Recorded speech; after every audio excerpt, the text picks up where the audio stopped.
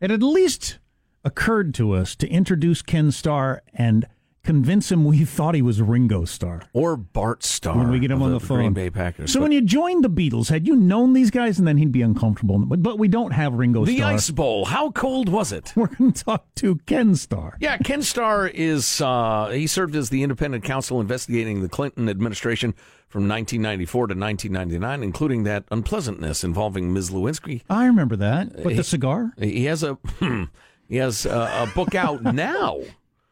After all these years, Contempt, a memoir of the Clinton investigation. And Kenneth Starr joins us now. Mr. Starr, how are you, sir? I'm doing great. Thank you. Oh, it's our pleasure. Yeah, we've been looking forward to chatting. First, it's such a cliche of a question, but I really want to start here. Why the book after the significant amount of time that's passed? I mean, I've been enjoying the hell out of it. That's not a criticism. We're just curious. Yeah, well, I wasn't anxious to write the book. I'd been encouraged to write the book, but I was a busy guy. I was dean of the Pepperdine Law School. I was president of Baylor University.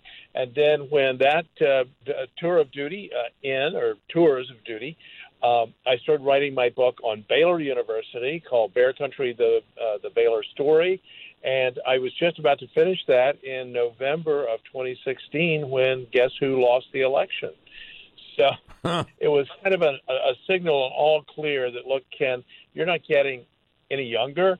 So if you're going to ever write such a book, you better do it now, kind of a now or never. So I started working on the book in early 2017, and there you have it. So yeah. Thanks for having me on. Thanks for talking about the book. I appreciate it. It ended up being more important to everybody than you probably realized at the time. I mean, because we it's a glimpse into what's going on now. But you investigated the Clintons for 5 years, 94 to 99. You got to know an awful lot about the Clintons. Yeah, for better or for worse. Obviously, they're a very talented couple, but a deeply flawed couple. I think everyone knows a lot about the flaws of Bill Clinton, the first president of the United States, and our long and glorious history to have been held in contempt by a United States District Court judge who was the chief judge of the court in Little Rock. And then I think they both conducted themselves with contempt for the rule of law, and that's not good in a country that we lift up as ruled by law and not by men or women, as the case may be. So, yeah, I felt compelled to tell the sort of untold story. Some of it is in the public record, but so much of it is not, including our very serious consideration of submitting to the grand jury in Little Rock, Arkansas, a proposed indictment of Hillary Rodham Clinton. People just don't know that part of the story. I thought it was important to tell it. Well, having read substantial chunks of the book, I know the use of the term contempt in the title is not like technical contempt of court. You're talking about being contemptuous. Tell us about Hillary as a witness. Hillary as a witness, as I recount in the book, was, in my judgment, my opinion, she was making a mockery of the rule of law. In contrast to Bill, who, at least President Clinton, who at least seemed to be making the effort to be responsive to our questions during the pre-Lewinsky course of the investigation, as I recount, she was just, her demeanor, her answers, the constant, I don't recall, not that I recall, but she said that, and we all don't recall everything that happened to us. That goes without saying. We're just human beings. But the way she phrased her, not that I recall, was robotic, mechanical, and unbelievable. She became a non-credible witness, and that was part of our reason for really carefully evaluating, do we want to go forward with an indictment? Now, in fairness to Mrs. Clinton, to Hillary, we decided we did not have sufficient evidence to meet Justice Department standards to ethically present that indictment. But the point is, we felt that she had committed offenses, crimes in Arkansas, and we felt that her feigned memory loss was so colossal that it was simply beyond belief. No one can forget, especially some of the things that she purported not to remember were just non-credible. So I don't know how much you want to psychoanalyze the Clintons, but you'd know as much about them as practically anybody. Are they people that grew up two people that grew up modestly got into power and got corrupted, or do you think they were that kind of people to start with that they thought the rules didn't apply to them? I don't think they started out that way. I think in Hillary's situation, as I say in the book, and I think we just missed this in the campaign. I don't know why, but I don't remember. I wasn't following every single day.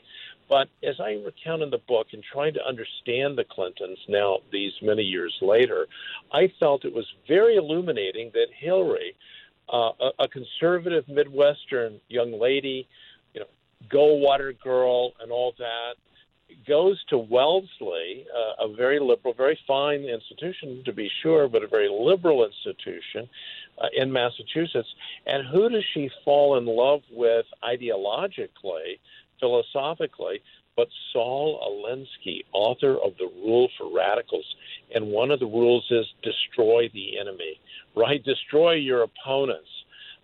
It's so far removed from the Judeo-Christian values of building community, loving one another, and so forth. And I think, by the way, we're seeing rules for radicals being played out right here and now. With respect to Bill, I think the system did end up, the system of politics in Arkansas, where, and this is where the founding fathers of America's Constitution were so wise, there need to be checks and balances. As was said long ago, power corrupts and absolute power corrupts absolutely. And I think we had that story with Bill Clinton, as one federal judge said to me in Arkansas, said privately, no United States Attorney's Office, whether Republican or Democrat, goes chasing after important people in this state. Well, that means the lawlessness could just be, what shall I say, could carry on without checks and balances. Well, let's talk about independent counsels in general, independent prosecutors, because obviously you went from the Whitewater deal, which was an incredibly suspicious, odd investment deal in which the Clintons, if I'm correct, had a 50% stake, having invested nothing. But then you had, did you guys get into the cattle futures? Doesn't really matter. But it ended up with sexual harassment and depositions lying under oath, and that was the culmination of it. So what do you think about the independent counsel statutes in general? Right, and it's one of the things I try to explain in the book, that there do need to be these checks and balances, as we just discussed.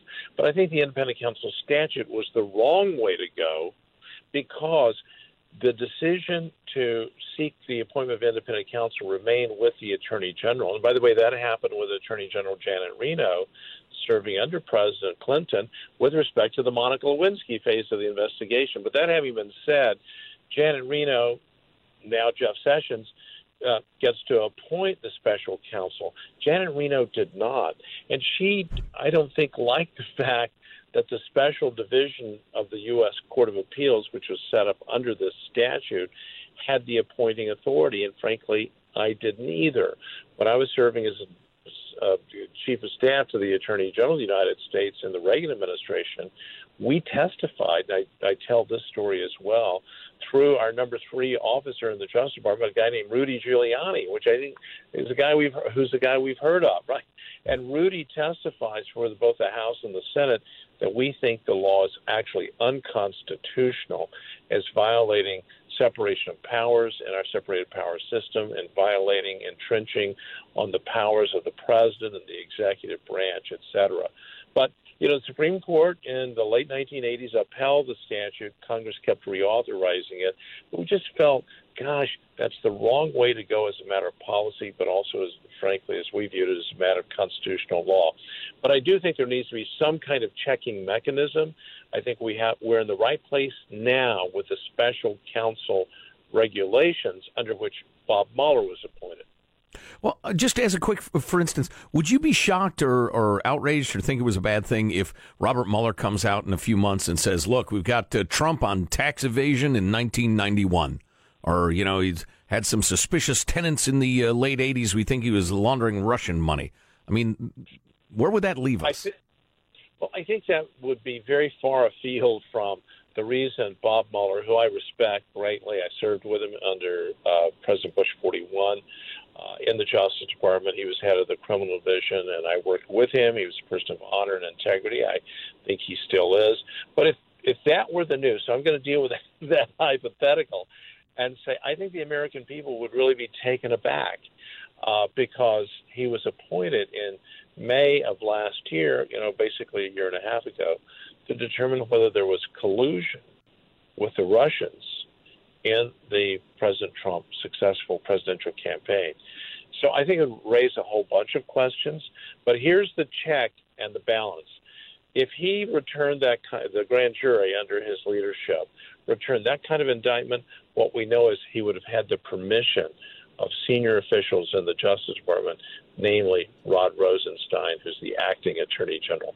So there is a check. You might disagree, but there is a check. He couldn't just go there.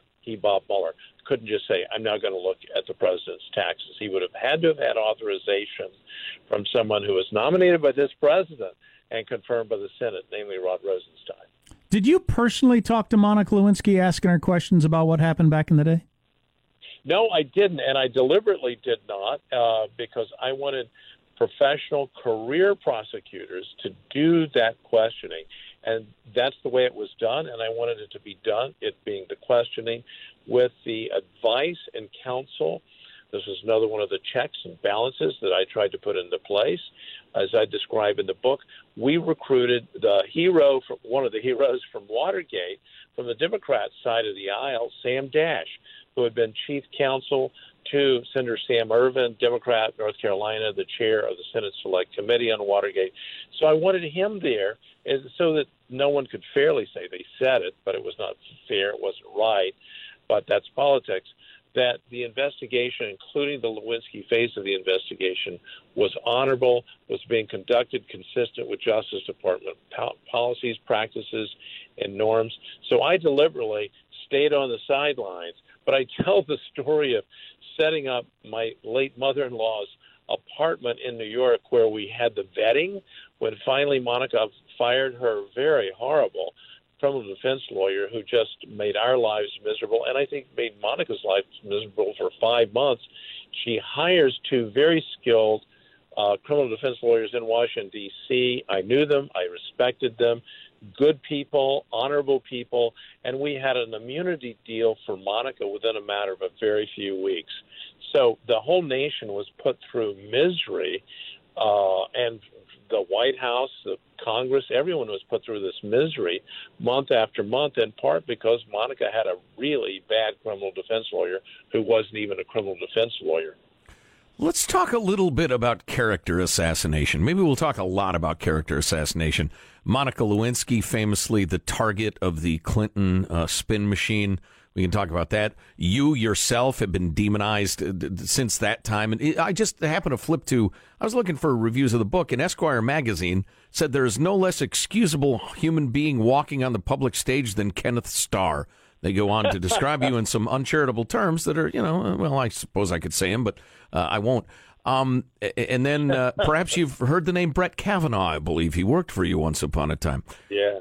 Why don't we start with Monica? What was it like to see her character being assassinated as you and your people knew her a lot better than, the headlines? Right. Well, I was distressed for her. I was still just immensely, as we all were in the investigation. Monica, come home. We don't want to harm you. We don't mean you harm.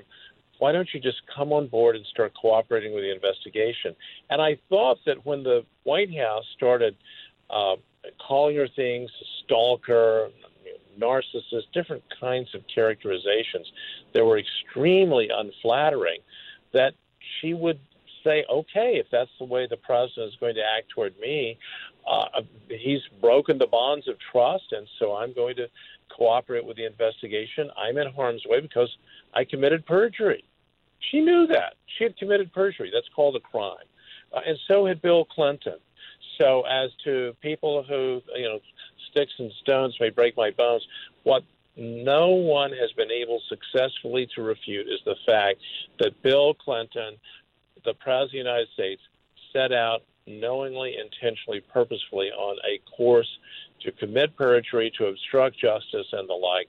And so Esquire can say whatever they want to. I say, look at what Chief Judge Susan Weber Wright said. This man is President of the United States.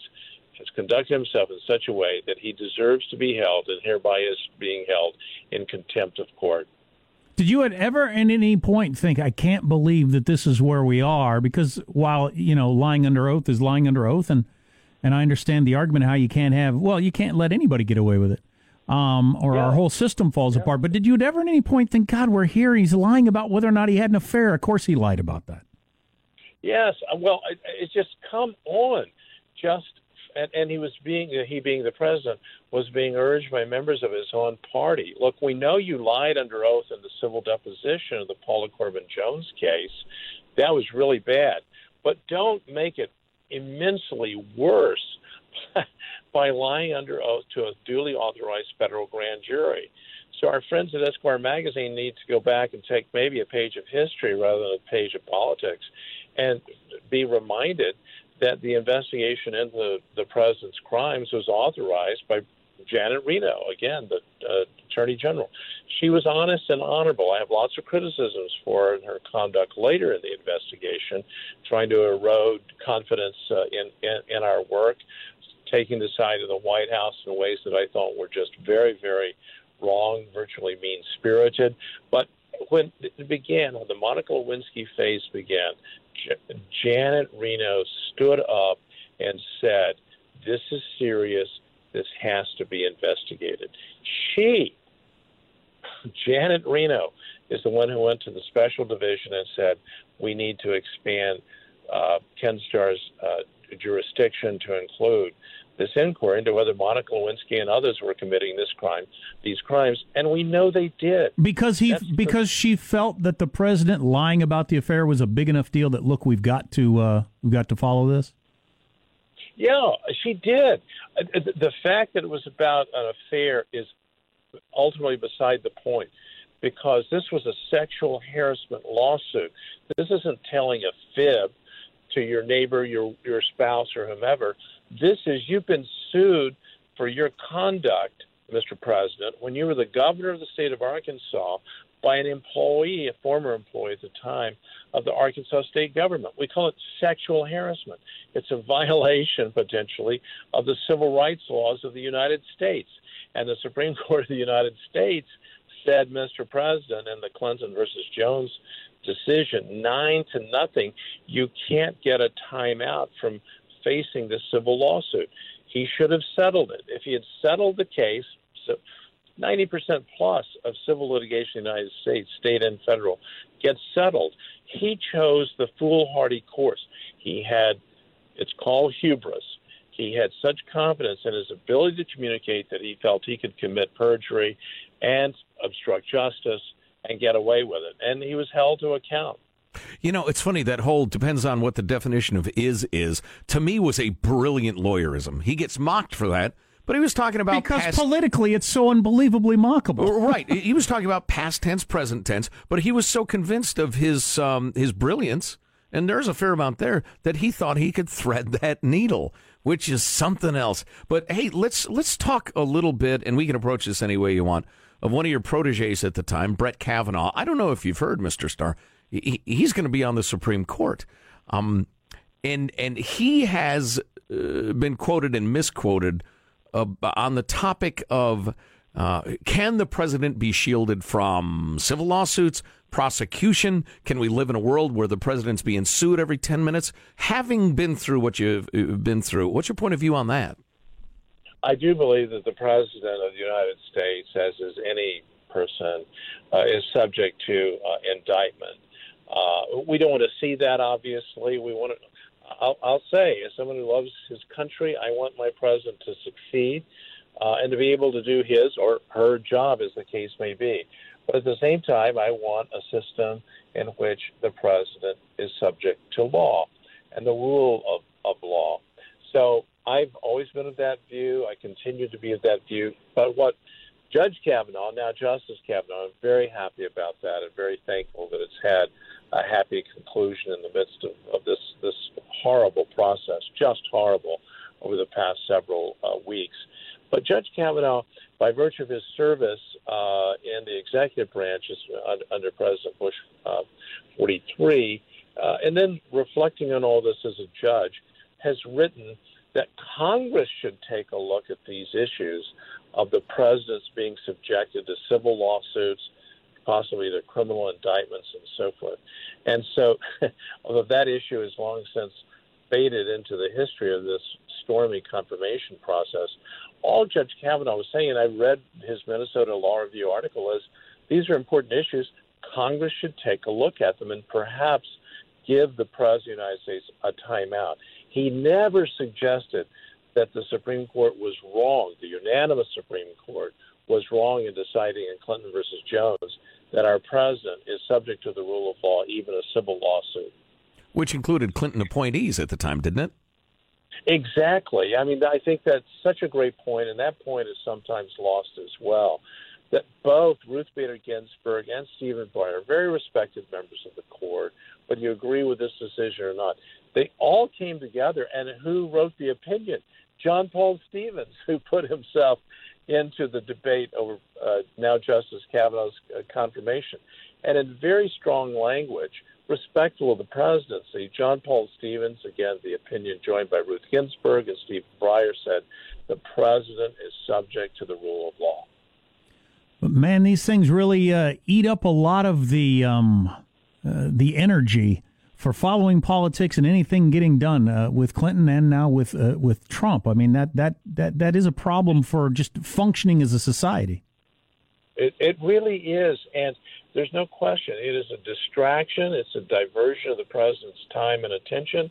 I remember there was a very high water mark during the ongoing Mueller investigation when the president was negotiating with North Korea, and that process of the presidency, as someone well put it, is a 24/7 job, right? LBJ, I just described this in the book, said seldom did I go to sleep at night before 1 or 2 a.m. and then I was up at 6 a.m. You know, and it wasn't that he was out on the golf course. I don't think LBJ played golf. The point is, it's a very demanding, uniquely demanding job. I hope we all want our president to succeed, again, whether we agree or disagree. So I understand the point of view that these kinds of lawsuits or criminal investigations are very distracting. They're draining on the presidency. But when you consider the alternative, we don't want our country to be, as it were, a third world country, a so-called banana republic, where the king is above all and doesn't have to respond to the law. That's not America. There's literally nobody in the world that would have a better idea of what Robert Mueller is going through than you. So what do you think he's going through right now? Where is he in the investigation? Well, we don't know. I must say this. The indictments, going back to the reason he was appointed, the indictments that were returned in the summer against the 11 Russian individuals and the 2 Russian organizations and the story that those indictments tell, those are stories that needed to be told to the American people. And this is where I wish the president would say, yeah, the Russians performed extremely badly. They did it. Forget Vladimir Putin lying through his teeth. Read those indictments, and I realize they're indictments and there's a presumption of innocence, but the granularity of the facts of those Russian individuals and organizations, and I think that's a great public service. Now, will those ever go to trial? Will we ever be able to extradite those 11 individuals, the people who run the 2 Russian organizations and so forth that tried to come in and pollute our politics and to get us all mad at one another? And I guess they succeeded in that. One example of that in one of the 2 indictments, it tells the story of on the same day in New York City, these Russian thugs financed both a pro-Trump rally and an anti-Trump rally. Same town, New York City, same day, taking opposite sides. So that just tells you that the evil that comes out of the Kremlin and the Kremlin's thugs who go around and murder people in Salisbury, England, and so forth. This is a really evil regime. And I think that the more that Bob Mueller focuses on that, the better it is for our country. So I wish him well. We all want him to get through with it. But his service thus far, as recounted by the record, the jury verdict convicting Paul Manafort, and you saw the comments of one of the jurors in the Paul Manafort trial who said, I voted for President Trump. This wasn't politics. but there was just overwhelming evidence of Paul Manafort's guilt. Now he's cooperating with the investigation. So I hope that Bob will continue the course, but wind it up as quickly as he can, consistent with law, ethics, and his professionalism. So that bit of patriotism by that juror notwithstanding, Jack and I spend a lot of time shaking our heads in disbelief at not only the viciousness of discourse right now, but how there are completely separate pipelines of information and visions and conversations going on in America. As a guy with a pretty solid grasp of history, is there turning the corner? Is there turning back the clock for us? Will we relearn that we're all on the same side? We just have disagreements. Where do you see this headed? Well, absent some terrible crisis, some terrible attack on our country, I think we're going to continue going through a really rough patch. I mean, when you see the election of people who proudly call themselves progressive socialists, I think the divide is increasing in terms of what does it mean to be an American? What does it mean in terms of a sensible governmental policy? But as long as we can try, this is where I think we're failing, to treat one another with respect. And I've said in an editorial in the Washington Post over a year ago, I wish the president would cut it out. Tweet to your heart's content, but tweet with greater dignity. Don't attack John McCain. Don't attack Jeff Sessions. But I think both sides of the aisle have had too much acrimony for our good, and I hope that will calm down. I don't think that we will come to some great consensus in terms of what is the correct public policy on any number of issues, building the wall, tax cuts, and so forth. Now, I personally approve of much of what the president has done. I've got real reservations about his approach to immigration. I live in Texas. I just have a different outlook on it. I agree that immigration's got to be orderly, but whether I agreed or disagreed with the president, I want my president to succeed, and I would like people to be a little bit more respectful. I don't remember how the Starr report came out. I remember reading chunks of it, but what will the Mueller report look like? Will we get the news on a Friday that he's done and it will be released and we'll all get to read 1,000 pages? Or how is that process going to be? Well, the very good news is, in contrast to the independent counsel statute, which put a thumb on the scales pointing toward impeachment, can you imagine a law that says, we want you, but this was the law of the land for 21 years. It was the law under which I operated, that when you find independent counsel substantial and credible information that an impeachable offense may have been committed, you send that to the House of Representatives. There's no counterpart to that, happily, thankfully, in the regulations of the Justice Department under which Bob Mueller operates, and I think that's a huge improvement. So to answer your question, we don't know exactly what form the report will take, but it will be a report from the Justice Department. It will not be a report from an independent counsel operating separately from the Justice Department that then is sent to the House of Representatives for the House of Representatives to work with. We're in, I think, a much better, much healthier case.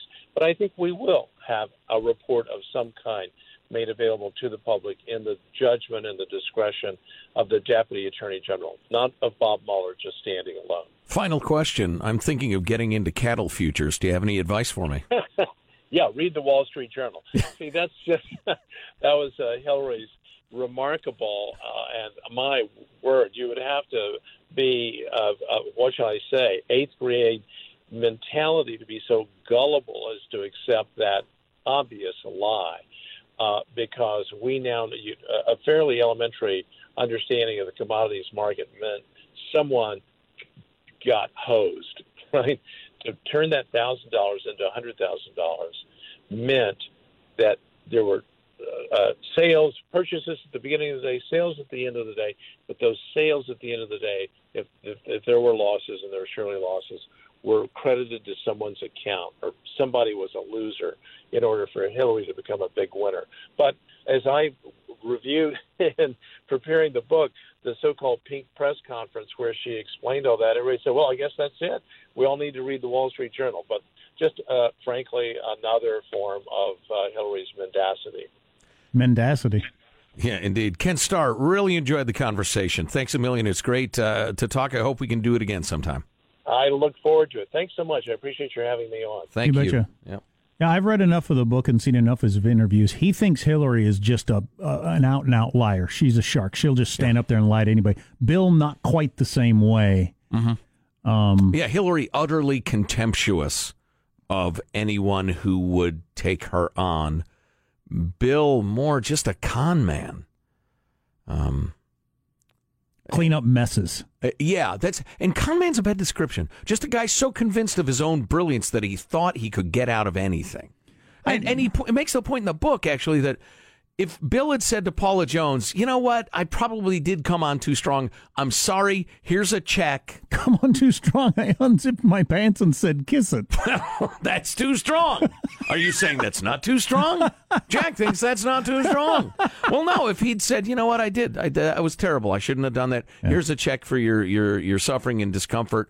That would have been it. Sure, especially in that era, pre the way the media worked and before Me Too and all that sort of stuff. Yeah, it would have worked. I don't think it would now. Final note, or not final note, Esquire referred to Ken Starr as the bed-sniffing yahoo who led the great penis chase in 1998. Yeah, see, I understand Ken Starr's a very religious, very straight arrow. You don't have to be a religious straight arrow, though, to say, look, you're either going to say you can't lie under oath, or if you start making exceptions, where does that go? Mm-hmm. I understand that argument, and I suppose he can't say this out loud. Maybe he doesn't ever even think it, but there was nothing good in the big scope of history for chasing that as far as we did over that, to me. Right.